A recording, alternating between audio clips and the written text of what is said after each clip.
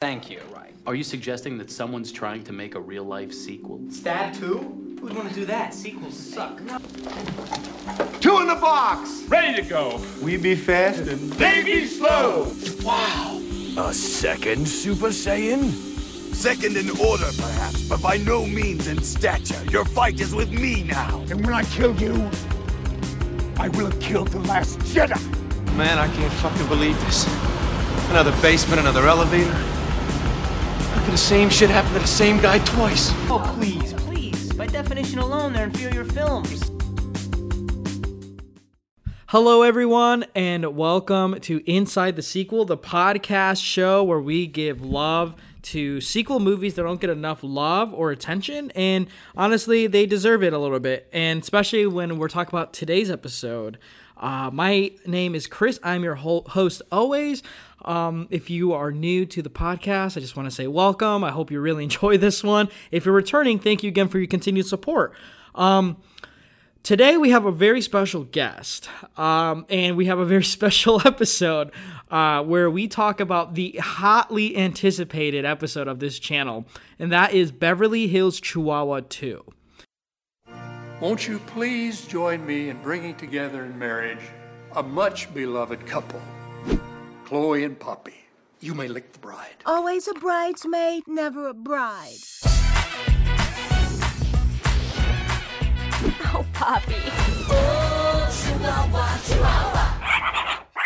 Uncle Pedro! Give me some pop. Oh, look at me. I'm covered in mud. Don't you usually pay for a mud mask? Your little fluff balls ruined my pearl. Sorry. She is a 3-time champion of the Beverly Hills Dog Show. Peasants. She's just mad because she looks like a big angry Q-tip. And that's what family's all about.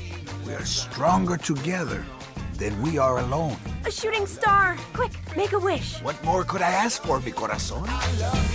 Beverly Hills Chihuahua 2. The family just got bigger. Now, Beverly Hills Chihuahua 2 has been a love child of an episode I've had for a while, and I had to get the right guest for it, and I think I did find him. He's making his second appearance on this show, and that is the YouTuber and ex-WWE wrestler Nathan Jones. Hey guys, how's it going? I'm super excited for a sequel that I have not seen the original to. Yes, I invited Nathan to this podcast, and I told him I never told him to watch the first one. I went ahead and did, because I personally liked the first one, but I knew I had to do an Inside the Sequel episode on this. Nathan, what is your history with the Beverly Hills franchise? Have you seen the first one at all? My entire history is tonight. When we watched it, grabbed some drinks, we hung out with Jonesy. Yep. And I know nothing about these two newlywed chihuahuas from the very beginning of the movie. And I guess there's some actors and actresses that have been replaced, some voices that have changed. I'm ready to get into this. Yes. Okay, so for those who are tuning in for the first time, Nathan is a good friend of mine. He's a fellow YouTuber as well. He hosts the Nathan Jones YouTube channel, where he always fiercely competes with my Hertastic Reviews YouTube channel. And I'll let the subscribers speak for themselves there. But Nathan is making a second appearance. He was first on here for Shrek 2, which I personally think was a fantastic episode. I love Shrek 2. I will defend that movie. But Nathan, for those who maybe were too lazy to check out that episode, I granted, we're not that big, so most people probably won't watch or listen to that one. But why don't you tell them a little bit about yourself and what you're doing with your YouTube channel? So yeah, so I've been around Chris's presence for a few years now, and I'm happy to call him a good friend. And yeah, on my YouTube channel, I talk a lot about Blu-ray releases. I kind of started off my channel with doing reviews, and I kind of switched it over to where I was doing Blu-ray hauls, hunting videos, and boutique Blu-ray discussions, and just doing a lot of different things like that. And then it's kind of evolved from there to where I've been discussing film journeys with people around the community, both in the podcast community and also in the YouTube community. And so Chris has been a part of that, and he's been in several other different iterations and series that I've started, and I've also been on his channel a few times too.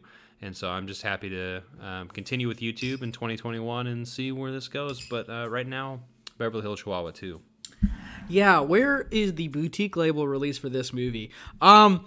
Nathan, what's your are you big on like these Disney movies? Have you watched Disney sequels? Because for me, and I think a lot of people who listen to this know, I am not the big Disney guy. I used to love Disney a lot growing up, but once I got older and started seeing their ways, I kind of really was really upset with them and kind of grew a huge animosity towards them. But that doesn't excuse the fact that I watched a shit ton of Disney growing up. And even as an adult, I still really enjoy listening or watching Disney movies. Do you have any like shared history with like the Disney movies? Do you like enjoy watching them or supporting them or even watching like any sequels? Well, it's funny because when you talk about sequels, like obviously I know that's what we're doing with this podcast, but with Disney, most sequels are shit. Yeah. Especially with Disney. Like there's all the money is poured into something like maybe Beauty and the Beast or maybe something along the lines of like Lilo and Stitch or some kind of just Disney film. And then there's like a second one that sometimes you'll see come along with the Blu-ray, like in a double feature. Yes. And you'll see like, wait, what? They made a Lilo and Stitch 2? And then you watch it and then you're just like, what the fuck is this? And then you're like, there's voice actors that are changed and the animation's worse.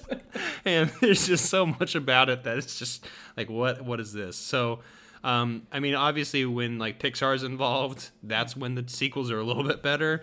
But besides that, those are my history with Disney. For the most part, if it's like an original movie, I'm pretty okay with it. But if it's like a sequel, it's like, well they had no belief in whatever this was. Yeah, that's the thing about these Disney sequels. And boy, am I like passionate about it because I watched a lot of these like on the Disney Channel growing up, or I had the VHSs, heaven forbid. But like, I mean, we're talking. Let me list. Nathan, you might know some of these sequels. I'm going to run them off a little bit. I mean, we're talking about the famous, maybe the infamous Aladdin 2, The Prince of Thieves, and Aladdin, or is it Aladdin 2, The Return of Jafar, and then Aladdin 3, The Prince of Thieves. I might got those two mixed up, but those are those sequels. We got Beauty and the Beast 2. We also have Mulan 2.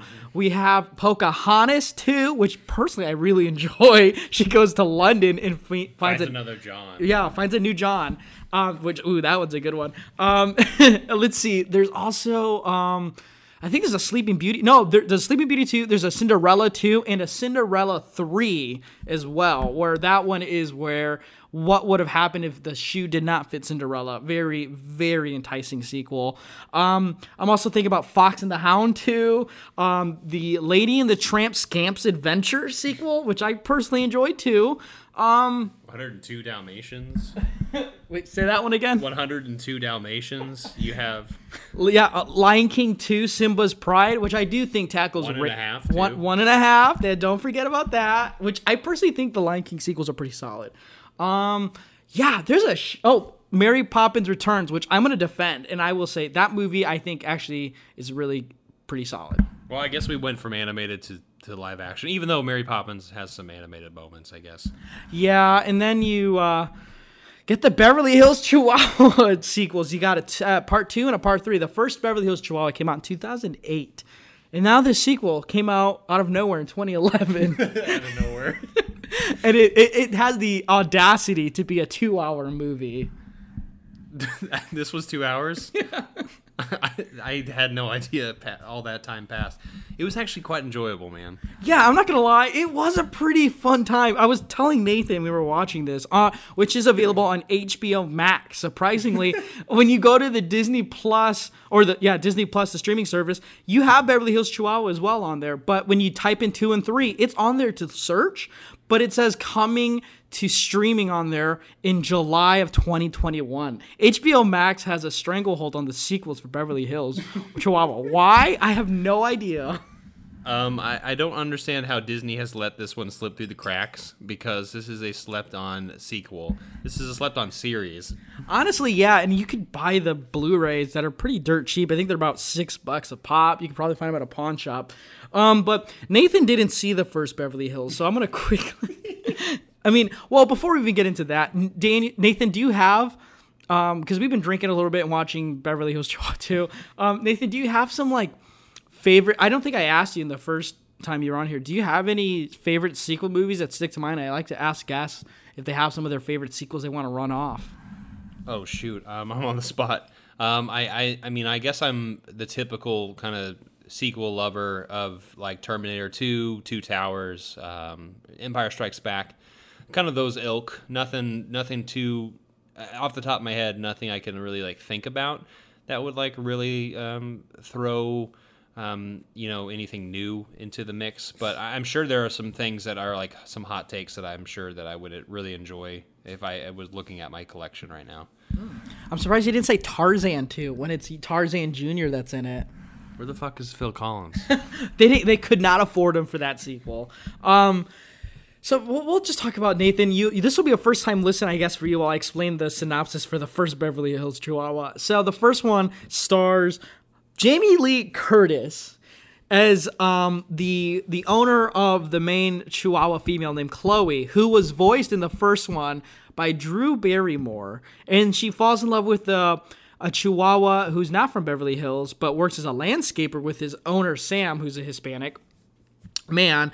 Jamie Lee Curtis and her niece Rachel are naturally Caucasian, and well, here's the thing: Poppy is voiced by George Lopez, which I think is admirable. I feel like we all grew up watching the George Lopez show, right? Low Rider. That's as much of that song as we can afford. But the first one. What happens is Rachel goes to Mexico with her friends and takes Chloe with her, and Chloe gets kidnapped by a a crime underlord who runs a dog fighting a la Michael Vick. And they realize she's worth a lot of money because of her jewelry, but the dog Delgado, who is a German Shepherd voiced by Andy Garcia, we're talking about big names here, tries to help her escape the criminal underbelly of Mexico's dogfighting rings, and Poppy tries to help her by finding her. Eventually, they do. Cheech Marin's also in the first one. I'm trying to think of other notable voice actors or actors that were in it, but Cheech Marin's in that. He plays a rat who helps Chloe. Anyway, they eventually, get her back to Beverly Hills, but they also arrest the crime underbelly. Anyway, the sequel, Beverly Hills Chihuahua 2, takes place after that because the beginning is an opening ceremony in a church where they're getting married. And you think it's Rachel and Sam because they fell in love in the first one, so why won't they get married? But it's actually Poppy and Chloe who get married. And I don't know, it's kind of interesting that all this effort was made for two Beverly Hills Chihuahuas, I would say. And then you start realizing, obviously I wouldn't know this, but thanks to Chris, then you realize that literally 90% of the voices aren't the same people. And then you realize George Lopez is the only one standing left because his career's gone. Yes, all the voice actors are gone from the first movie. The actors who played the humans in the first movie are gone and replaced. But George Lopez is the only one left voicing his Poppy. I gotta give him credit for that. Why he stayed to do this is admirable, honestly. But the first one is I don't know, there's a lot of stereotypes in the first one, pretty on par with Disney in terms of that. But I don't know, I feel like this sequel, I'll go off the bat, and I will say that it feels like they're kind of paying a little bit more specs on the times of being a Hispanic American. They tackle a lot of issues in the second one more than the first. Yeah, it gets a little bit better. This is 2011 we're talking about, so it's still not the best. And there's a few moments that you'll probably see us when we talk about it a little bit later that we both were like, whoa, what are you talking about? Why are you talking about that right now in this movie? there's some relevant things going on in the time period. Yeah, like these movies are very, very aware of what they're doing. But just to give you a reference of how profitable the Beverly Hills Chihuahua property is, it had a $12 million budget, which blows my mind. It went straight to video per every Disney sequel gets a direct-to-DVD release. It never gets a theatrical release, except I guess like the live action like Mary Poppins Returns. But this was like kind of like near the end of like the heyday of like the Disney Channel. So I imagine this was like one of their lineups movies, but it had a $12 million budget and it made $29.6 million in DVD sales. That's a lot of DVDs, Nathan. And they're all at pawn shops now. I don't know where they're at, but send us them. Send them at Chris's P.O. box. I don't send them my way. I need to own these movies. I need to watch the third one, honestly, so I can rank it amongst the trilogy films that Lord knows. We talked about The Godfather 3. Lindsay Wilkins was on here, Nathan, and she runs a Schlock and All podcast, and she was nice enough to hop on here. For Christmas, we talked about the Marco Corleone Coda, the new release for the third one, and we also did with Matt Bledsoe with the Film Feast podcast. We talked about RoboCop 2 and 3. So it's like, now, like, we should have watched the third one so that we could rank it amongst these trilogy films and see where it stands. So Beverly Hills Chihuahua 3, I hope that everybody returns except for George Lopez, doing the opposite. Or maybe George Lopez is the only one who's the mainstay. I don't know. But yeah, I'm looking forward to potentially seeing this movie someday. Yeah, I don't know. I feel like we need to watch this third one and just kind of like rank it amongst these trilogies.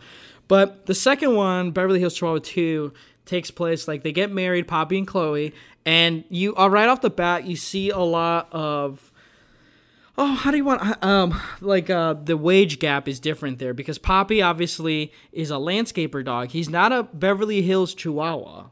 He is a Chihuahua, but he's not a pure Beverly Hills dog. So when they go to the dog park, there's a Labradoodle, I believe, or a poodle. It's a poodle who is French.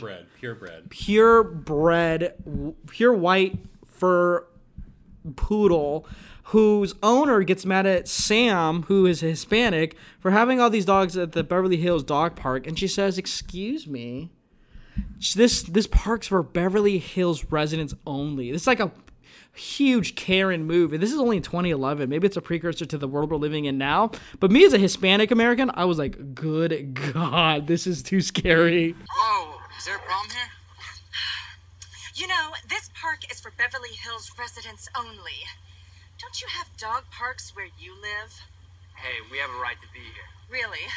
Well, then keep your little animals away from Mademoiselle Marie-Apolline Bouvier. C'est moi. Well, and it's even scarier that this like Valley Girl poodle is talking like a French woman, which is definitely not where she's from, and you see this classism happening before your eyes at this dog park, and it only gets it more emboldened as we go on throughout the film. Even more so. Yeah, and after that, Sam takes the Chihuahuas and they go to visit his parents in California as well. The first one takes place mostly in Mexico, and then a little bit of Beverly Hills. This one's all in California. There's no Hispanic, there's no trip to Mexico or anything, which I kind of was hoping for, but it's all in California. And he goes and visits his family, and he finds out that, they can't pay their mortgage, so there's the call to action there from our heroes, and it's kind of sad. And then we find out that that Poppy actually has a brother named Pedro, who's played by Ernie Hudson. Ernie Hudson voice acts this dog, and Ernie Hudson, if you don't know, was one of the leads in the Ghostbuster movies, and now he's in Beverly Hills Chihuahua 2. He needs money. He needs money right now, and that's why George Lopez is doing this, and that's why George Hudson's doing this as well. Yeah, and it's kind of like sad, like how their story was, because they're like they were raised on the streets and then they got adopted. So it's kind of sad to see that. But then they go to the bank, and the guy who owns the bank is a cat guy. So he doesn't want to help them in paying off their mortgage, and they're going to evict him out of the house. And I don't know, they just kind of kick him out. It's kind of weird. Well, they get a pin, though. They get a nice little smiley face pin from the bank guy, and it's one of the guys from Sweet Life of Zack and Cody. I think he's the janitor, right? Yes. Of that, if anyone who's listening is a fan of the Sweet Life of Zack and Cody, or the Sweet Life of Zack and Cody on Deck, or whatever the heck that's called. Honestly, I don't remember it, because that was kind of when I was getting out of it. But that character, this bank character's in the movie, and there's also going to be, later on when Chris is explaining more of the plot, another character from Sweet Life of Zack and Cody. Yeah, this, as someone who works at a bank, which I probably shouldn't say because you're going to find out what bank I work at and then report this podcast to my employers. But they make the bank look like such horrible people, which maybe the bank is, and they just never showed me the dark side of banking, because I've never had to evict anybody who can't pay their mortgage. Well, you can't evict somebody immediately because of like dog antics. Like that's literally what happens. Is like they go to inspect this guy, this balding man with 3 other people. I don't know what a banking eviction looks like, but I definitely don't think it involves 4 other people.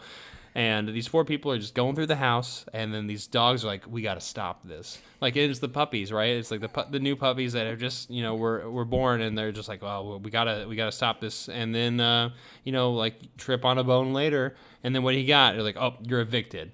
Like, you're immediately evicted, and that is exactly what's going to happen, and, like, that's just unrealistic. I don't think that's going to actually happen in real life. Yeah, and so they have to raise $40,000, and they decide to go into this dog show because it's a $50,000 reward. And the thing about the dog show is the poodle that was in the beginning of the movie, who was questioning the legitimacy of the Hispanic man in the Beverly Hills residents only dog park, mind you, has been the winner 4 times in a row. And I think it's because they're in cahoots with the judge, who is none other than Phil Mosby. As you know, I mentioned earlier that is another character from the Sweet Life of Zack and Cody. This man is dangerous, apparently, which we looked up from his from his past, which we shouldn't be laughing at this because this is awful. Mm-hmm. If you look up the information about this actor, some crazy shit has actually went down in his life. Yes. Yeah, he just look up the Wikipedia page on there. I'm not going to talk about it. It's going to kill the vibe. But anyway, he's in cahoots with this poodle and this lady who is, I guess, pretty much asking. This is the part where it's going to get Chris triggered, and it's going to get. It was like what we both were verbally like aghast by what happened. But this lady asked if the legitimacy of the Chihuahua, and asked for the Chihuahua's papers. Of all things. Chloe was not cutting it in the dog competition, but Poppy surprisingly was. And he was a threat to the poodle's contention to win. So in an effort to get him disqualified, Phil, the owner of the poodle, asked Ted Mosby or Phil Mosby's character, whether or not, she said, I thought this competition called for purebred Beverly Hills dogs. Where is this dog's papers, is what she asked. She claims that he is not a full-bred Chihuahua. Like, that's actually in the movie, and it becomes this big ordeal, and like everyone is like, oh, we love Poppy, Poppy's the best right now, and he's killing the competition, but this halts everything. And you can't help but feel this movie comes out in 2011, and Obama was president during this time, and there was cause to where his birth certificate was, and just like Poppy, his name is Poppy, he's supposed to be a Hispanic Chihuahua dog. And this white woman and her white poodle are asking if it's a purebred Beverly Hills Chihuahua. And I was just like, I was dying laughing as a Hispanic, but also like crying and dying in the inside. I can't believe, like, maybe it's a good thing they were bringing this up in a movie for kids to understand. Like, it's not okay to like ask people who are different than you this. I don't know. It was so weird. It's like, it's almost too ballsy for this movie. I think one of my favorite parts of when we were watching this movie was we're both like, well, think about the people who spend actual money to watch these dog shows, and people who spend thousands and thousands of dollars to see this white girl and this poodle win, and then the audacity to ask about papers of all things, which is during the 2011 is a relevant thing for some reason in a political landscape of things but yeah, this was just a thing that both of us were we started just hysterically laughing because of how outlandish it was.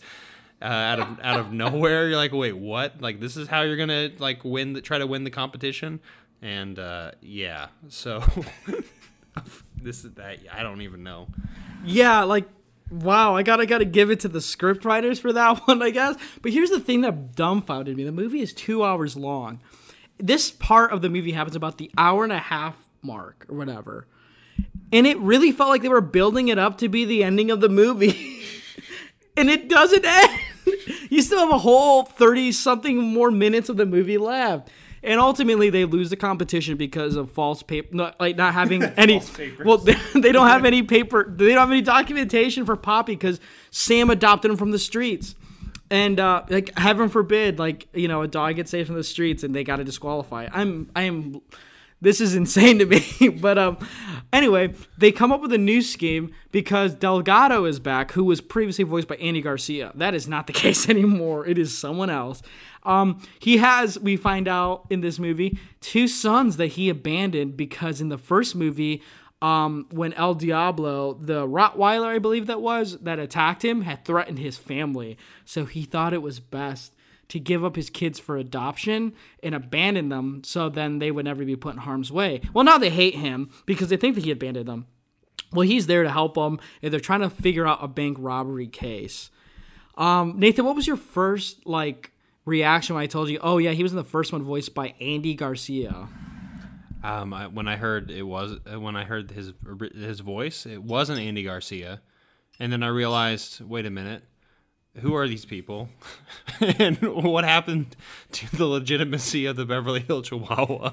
And I was realizing how many people involved with this production were actually Hispanic, and I don't think there was very many people involved, except for maybe George Lopez and a few other people. So Andy Garcia was not the German Shepherd involved with this and involved with this film, but he left two sons, I guess, to the police department, who are like drug dogs now. McGruff the crime dog. And I guess did they know that he's their dad? Yeah, they were dismissing him like he was some deadbeat, even though he had a badge. He had a badge on him too. The badge was all around his collar instead of like a vest like the other two, because those guys are official. But I don't know how when he's like hey, you need to talking to the girl Chihuahua, which I can't think of her name. Chloe. Getting Chloe like I need your help, Chloe, to get my sons back. And I was like, so a Chihuahua was gonna convince these 2 German shepherds that this is your dad, it's okay. You could accept him now. He abandoned you for good reasons. He wanted to protect your asses. Yeah, this is really deep for a kids movie. Parent abandonment of kids because of threats to their lives. Yeah, this is heavy stuff for a kids movie. I kind of think it's awesome. I'm not gonna lie.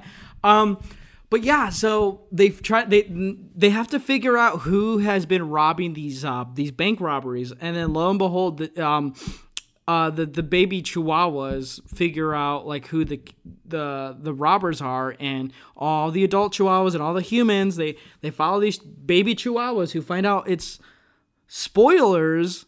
What are they, bakers?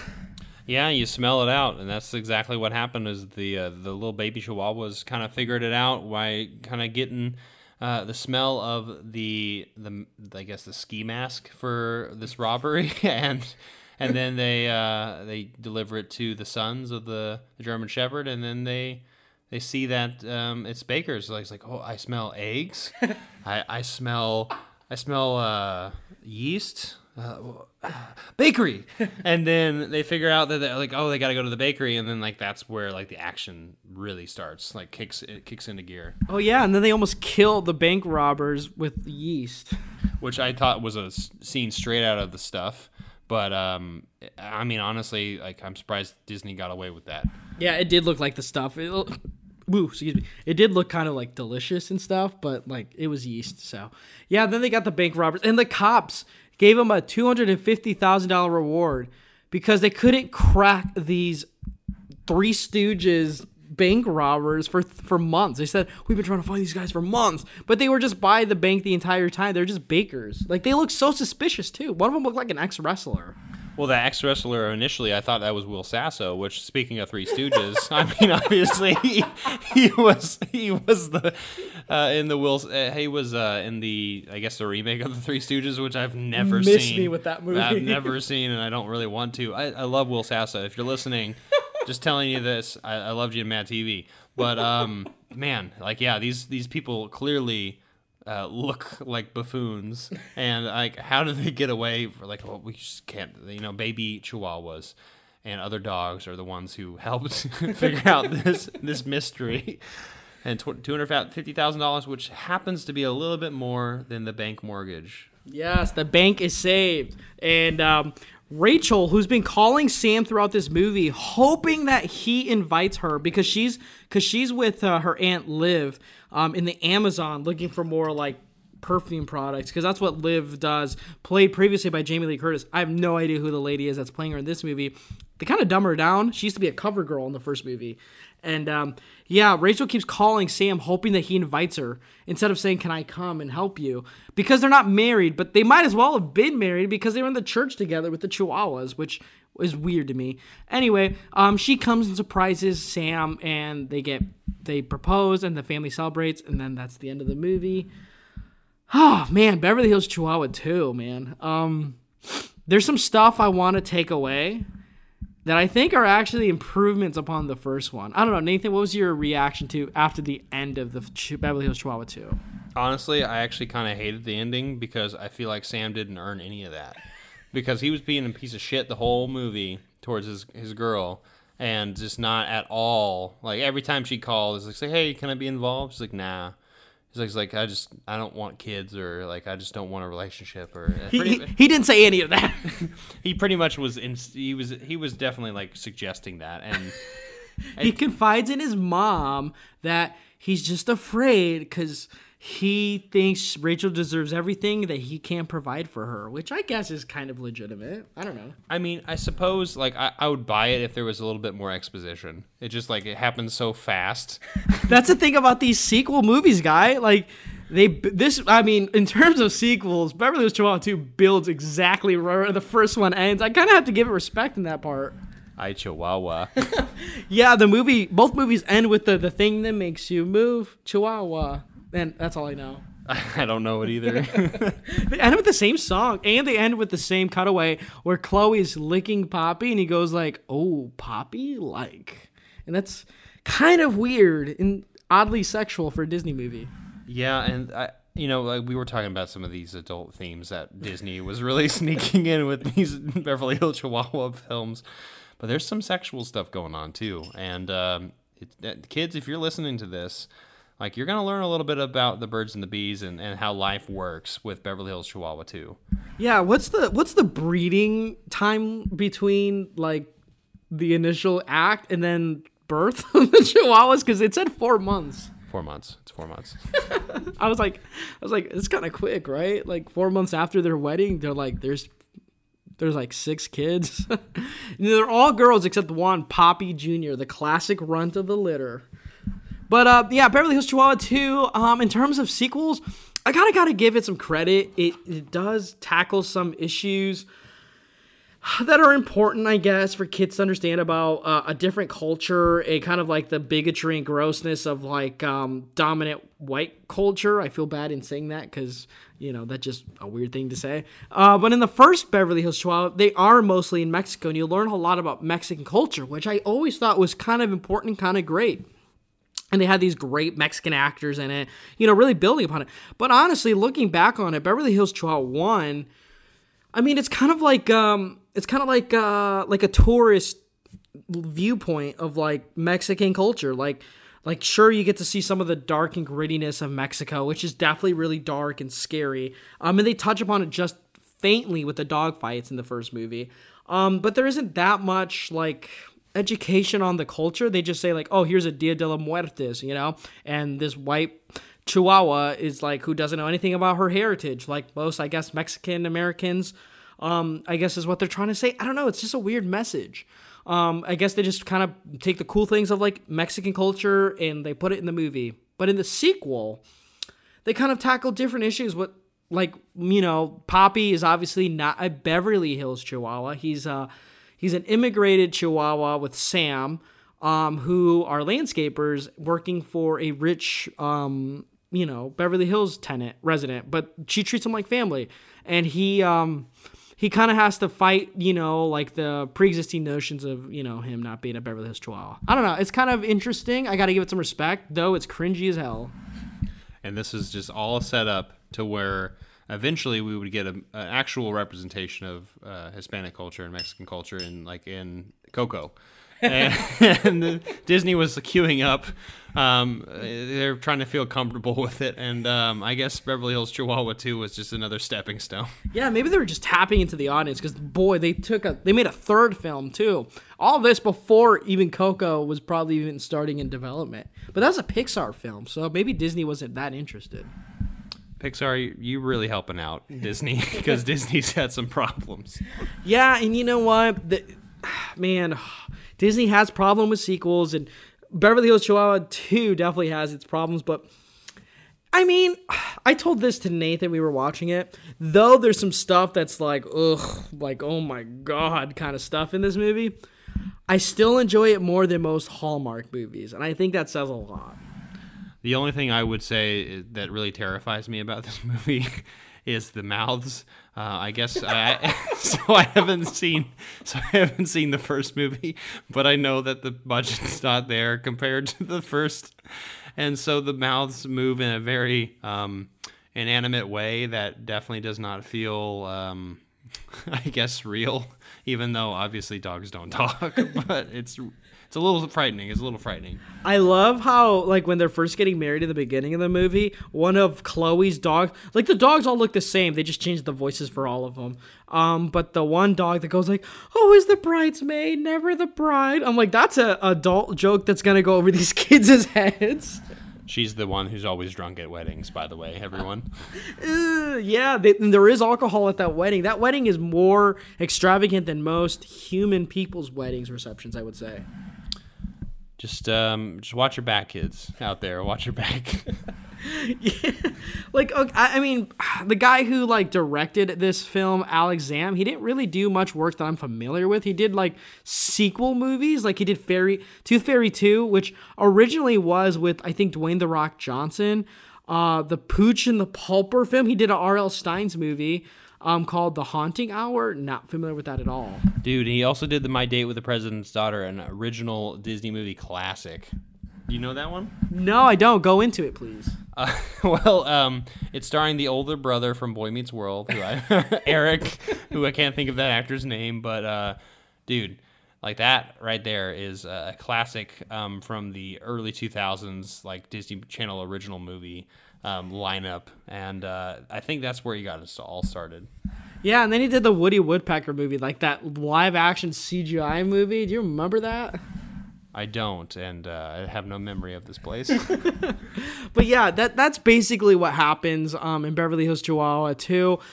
There's not much like built around it, really. It feels like it was made just for the Disney Channel, and then it blew up from there. Emily Osment apparently also was in the cast, but boy, miss me in knowing which character she played. She played a character named Pep, which was probably one of the female Chihuahuas, but they all talk at once, so you don't know whoever's talking in the movie.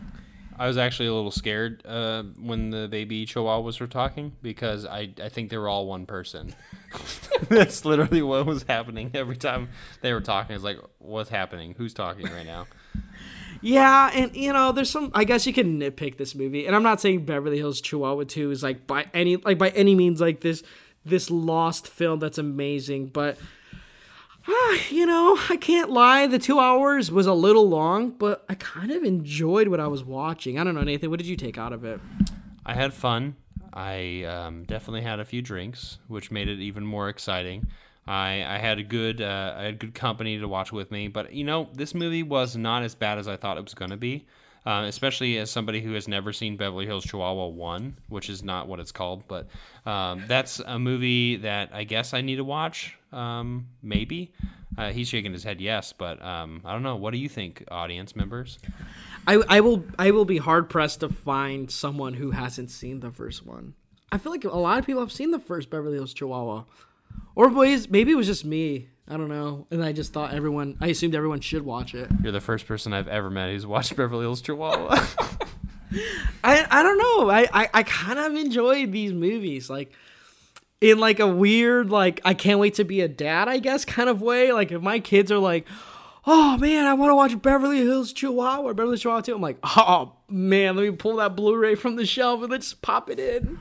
Dude, we didn't fucking talk about George Lopez talking to his kids about all the Aztec, and we haven't talked about all of the Chihuahuas of the past and the history of the Chihuahuas protecting the realm. You know, that's an important thing. Like, yeah, you're right, Nathan. Like, all jokes aside, that is an important part.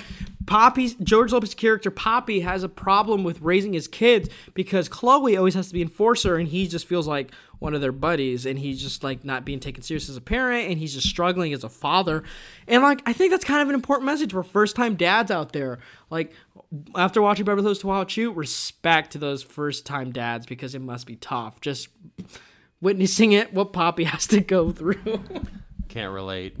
Not a dog, and also I don't have any puppies of my own. Yeah, I don't know. There's like I think there's some well-intentioned things in this movie, but obviously being a Disney sequel, they just whip it up together and they just give it to the masses and see what happens, basically. But Nathan, thank you for going into this endeavor with me. This was a lot more fun than I thought it was going to be.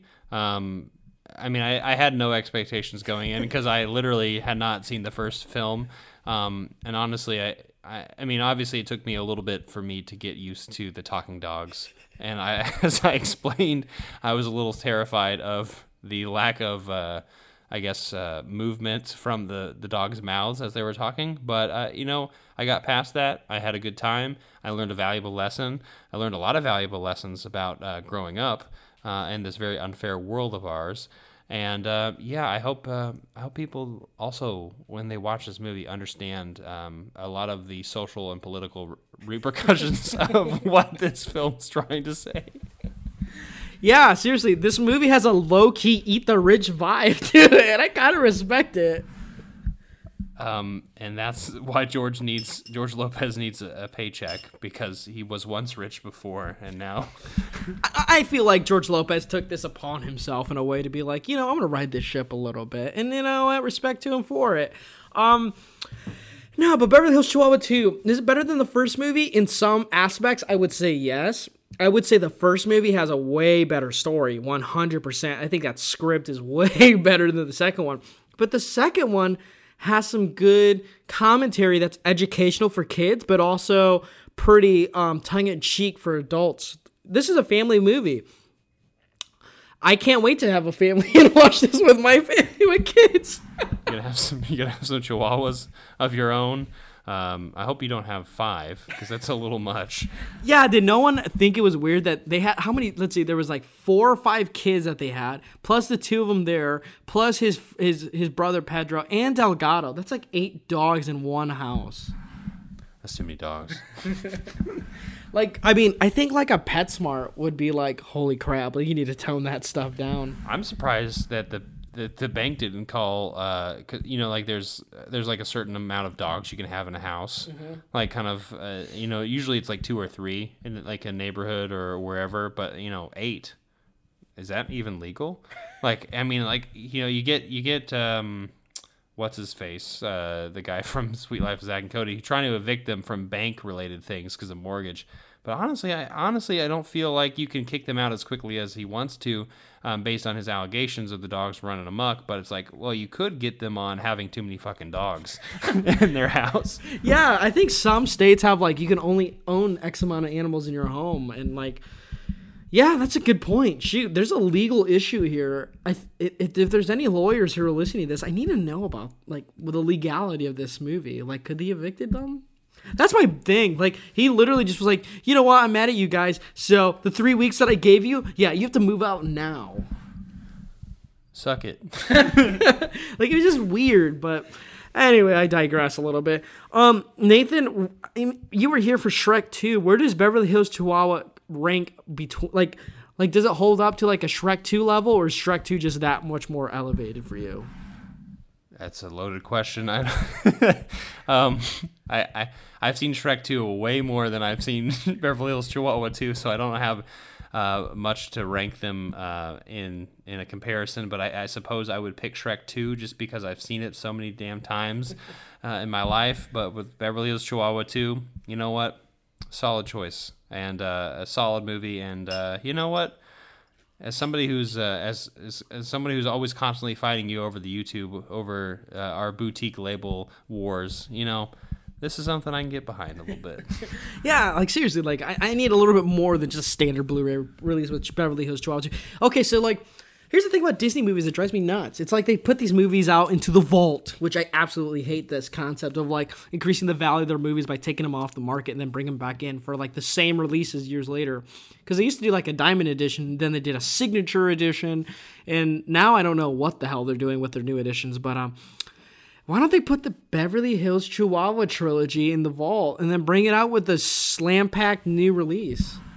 They need a freaking box set trilogy for this masterpiece of I mean, I've only seen the second, so everyone who's listening to this, I have no idea what the first and third are like. Apparently the first is better than the second, according to Chris, but I have yet to see it. Whoa. I mean, this is inside the sequel. I got to defend these sequel movies we're talking about. I would say 2 could possibly go toe-to-toe with the first one, and I'm being serious.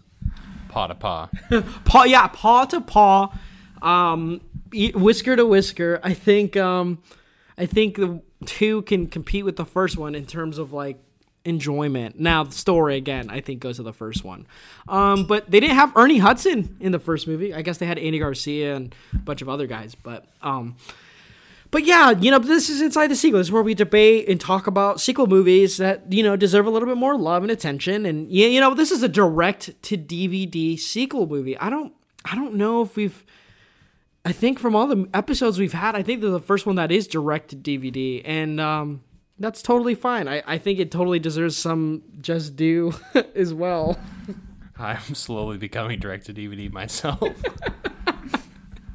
Like, yeah, low key, kind of want to start checking out more direct to DVD. There's some good shit there. But yeah, what are your thoughts on Beverly Hills Chihuahua 2? I would love to hear people's thoughts on this. Have you even seen this movie? If not, like I said, it's on HBO Max. And in terms of the streaming wars, I would say HBO Max is beating Disney Plus because I know that's who their main competitor is. I don't think Netflix really is. I mean, can Disney say they have Beverly Hills Chihuahua? And the answer is no. And so HBO automatically wins. Yeah. So, I mean, that's just how it goes. Well, that's a good question. Nathan, are you a streamer at all? Like, are you, like, big on streaming, or do you just watch your discs? Lately, I've been streaming a little bit just because there's been a pretty good quality amount of shows lately that I've been enjoying. So, like Mandalorian, so I won't say... Oh, shit. The Mandalorian. Oh, no. You know, like in Cobra Kai is pretty fun as well, and there's some other good shows too that I quite enjoy. But you know, for the most part, I stream every once in a while. But I definitely am more of a physical media person. But for the most part, like I'm glad that both exist, and that's at the end of the day, that's where I stand.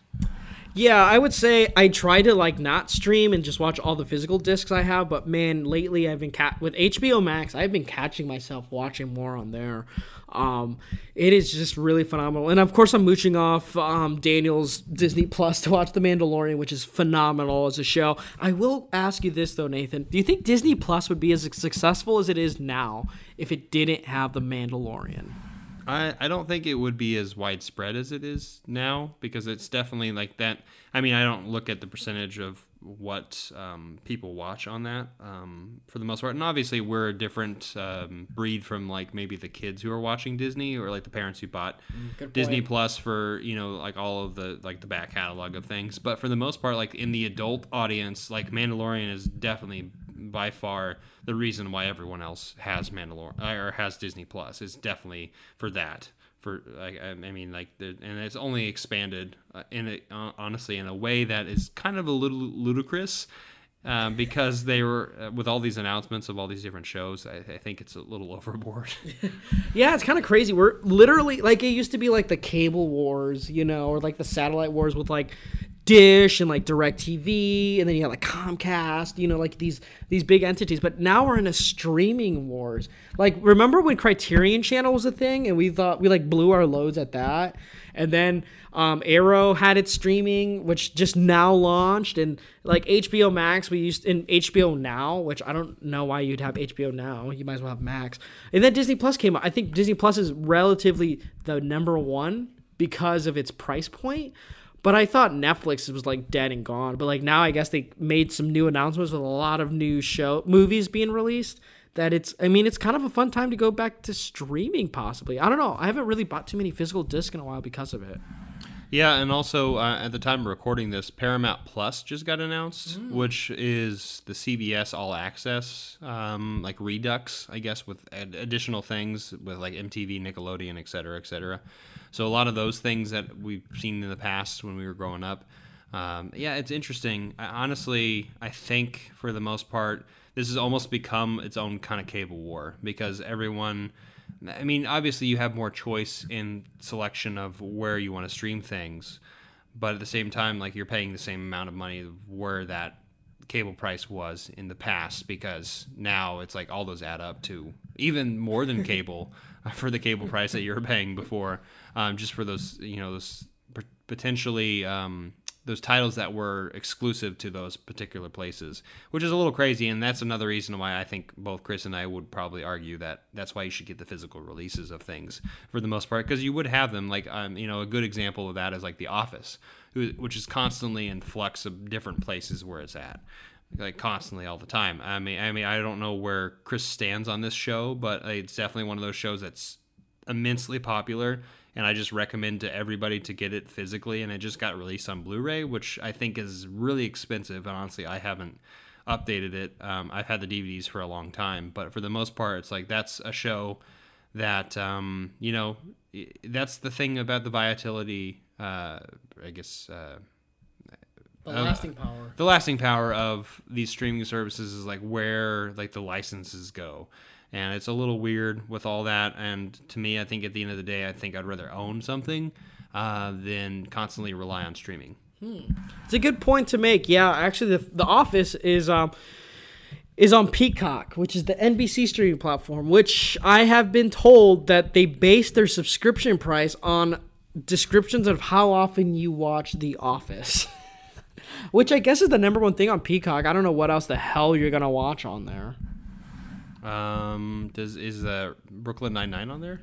Maybe. Which used to be a Fox entity, I think, too. But that was on Hulu. I mean, we haven't even talked about Hulu. We could go on and on about the streaming wars. I think it's actually pretty fascinating to talk about more. I used to be a little bit more of a downer on it, and used to just get pissed off and like think you're all dumb for streaming and stuff like that. While I have a free Hulu subscription, but yeah, I think it's more interesting now, and I think because HBO Max and what they're doing, and I think finally coming around to finally watching The Mandalorian on Disney Plus, it's really kind of opened my eyes to the kind of works that are going on in these streaming services. It's kind of impressive, though I do miss the movie theater. Yeah, I definitely miss the movie theaters. I haven't been to a theater since March 2020.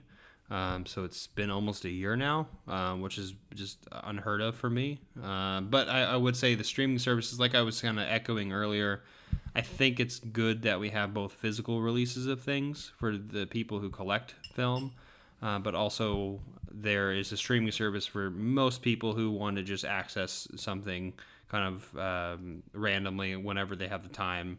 And I think, I'm definitely one of those people, and I think Chris would be the same, and most of the people who are listening to this, we're the outliers. We're not the normal people who are like going out there and like watching streaming services all the time, and that's just all we do. Like, most of us probably have physical releases of things, and I find that kind of special. And I'm glad that both exist, but it is a little weird that it's kind of turning back to like the cable kind of, like whoever owns the property of whatever is going on. Or maybe it's a little bit more apparent to us. Maybe that's the thing that really, I think, is becoming a little bit more open for everybody. Is like, oh, everyone's becoming aware of which property is owned by who. And I guess that's a good thing for the most part, just to kind of see where your interests lie and where you can spend your money. Yeah, well said, Nathan. Well said. But yeah, I'm so happy that Beverly Hills Chihuahua 2 could spark the conversation of where the streaming wars are happening. But Nathan, thank you so much for gracing us with your presence on Inside the Sequel. We're just a humble little podcast who are just ferociously dedicated to the preservation and love and admiration of sequel movies, and I'm glad you were on here to talk about such a highly regarded one, in my opinion. Well, thanks once again for having me on, man. It's always good seeing you, and it's always good to be around, and I hope that this year we're able to collab a little bit more on both this podcast, both of our channels, and just to kind of see where things go, Yeah, for sure. Nathan and I are also already in the talks of working on some things on his channel, so stay tuned for that if you are one of my followers on Hertastic Reviews, my YouTube channel. But Nathan, before you go, where can people find you, just in case if they liked your voice? You can find me once again on YouTube. Nathan Jones is where you can find me, and that's don't look for the Australian wrestler. I say this every single time I'm on anything. Is you type in Nathan Jones movie review or movie reviewer, you'll find me there. And also the link in the description of wherever Chris is putting this. I'm also on Twitter. Nathan B. Jones 23. I think that's what it is. Honestly, I don't know what my handle is. Nathan Jones is a pretty common name, so I had to get creative. And then I also have a blog that I write occasionally. And yeah, I'm sure Chris will put that in the description. Yeah, the blog is pretty sweet. But yeah, there will be links down below. Definitely recommend checking Nathan Jones out as well. Especially his film journeys. He has some really great mutual friends from Twitter and on YouTube as well that are on there. So if you want to watch that, I definitely recommend you do. But Nathan, thanks for joining us. And thank you all for listening and supporting the channel. We're growing, and I love to see that. I love to see the support. I just want to shout out a few podcasts. If you're listening to this, definitely listen to Atkins Undisputed. Michael Scott talks about Scott Adkins' kung fu movies, which is hard ass. It's so cool. And check out Daniel at Cobwebs, of course. And then check out Lindsay Wilkins on the Schlock and All. I'll be guesting on there later at the end of this month as well, where we have a double feature. I'm going to keep it a surprise, but it's going to be a good one. And then also check out Matt Bledsoe over at the Film Feast as well. And of course, our boy Mitch at the Terror Table, phenomenal podcast. We've been working on some things with Daniel, so we'll keep that between us. But yeah, thank you all for listening. My name is Chris here at Inside the Sequel. And remember, if you aren't supporting Disney sequel movies, do you really care about cinema? Anyway, we'll see you next time.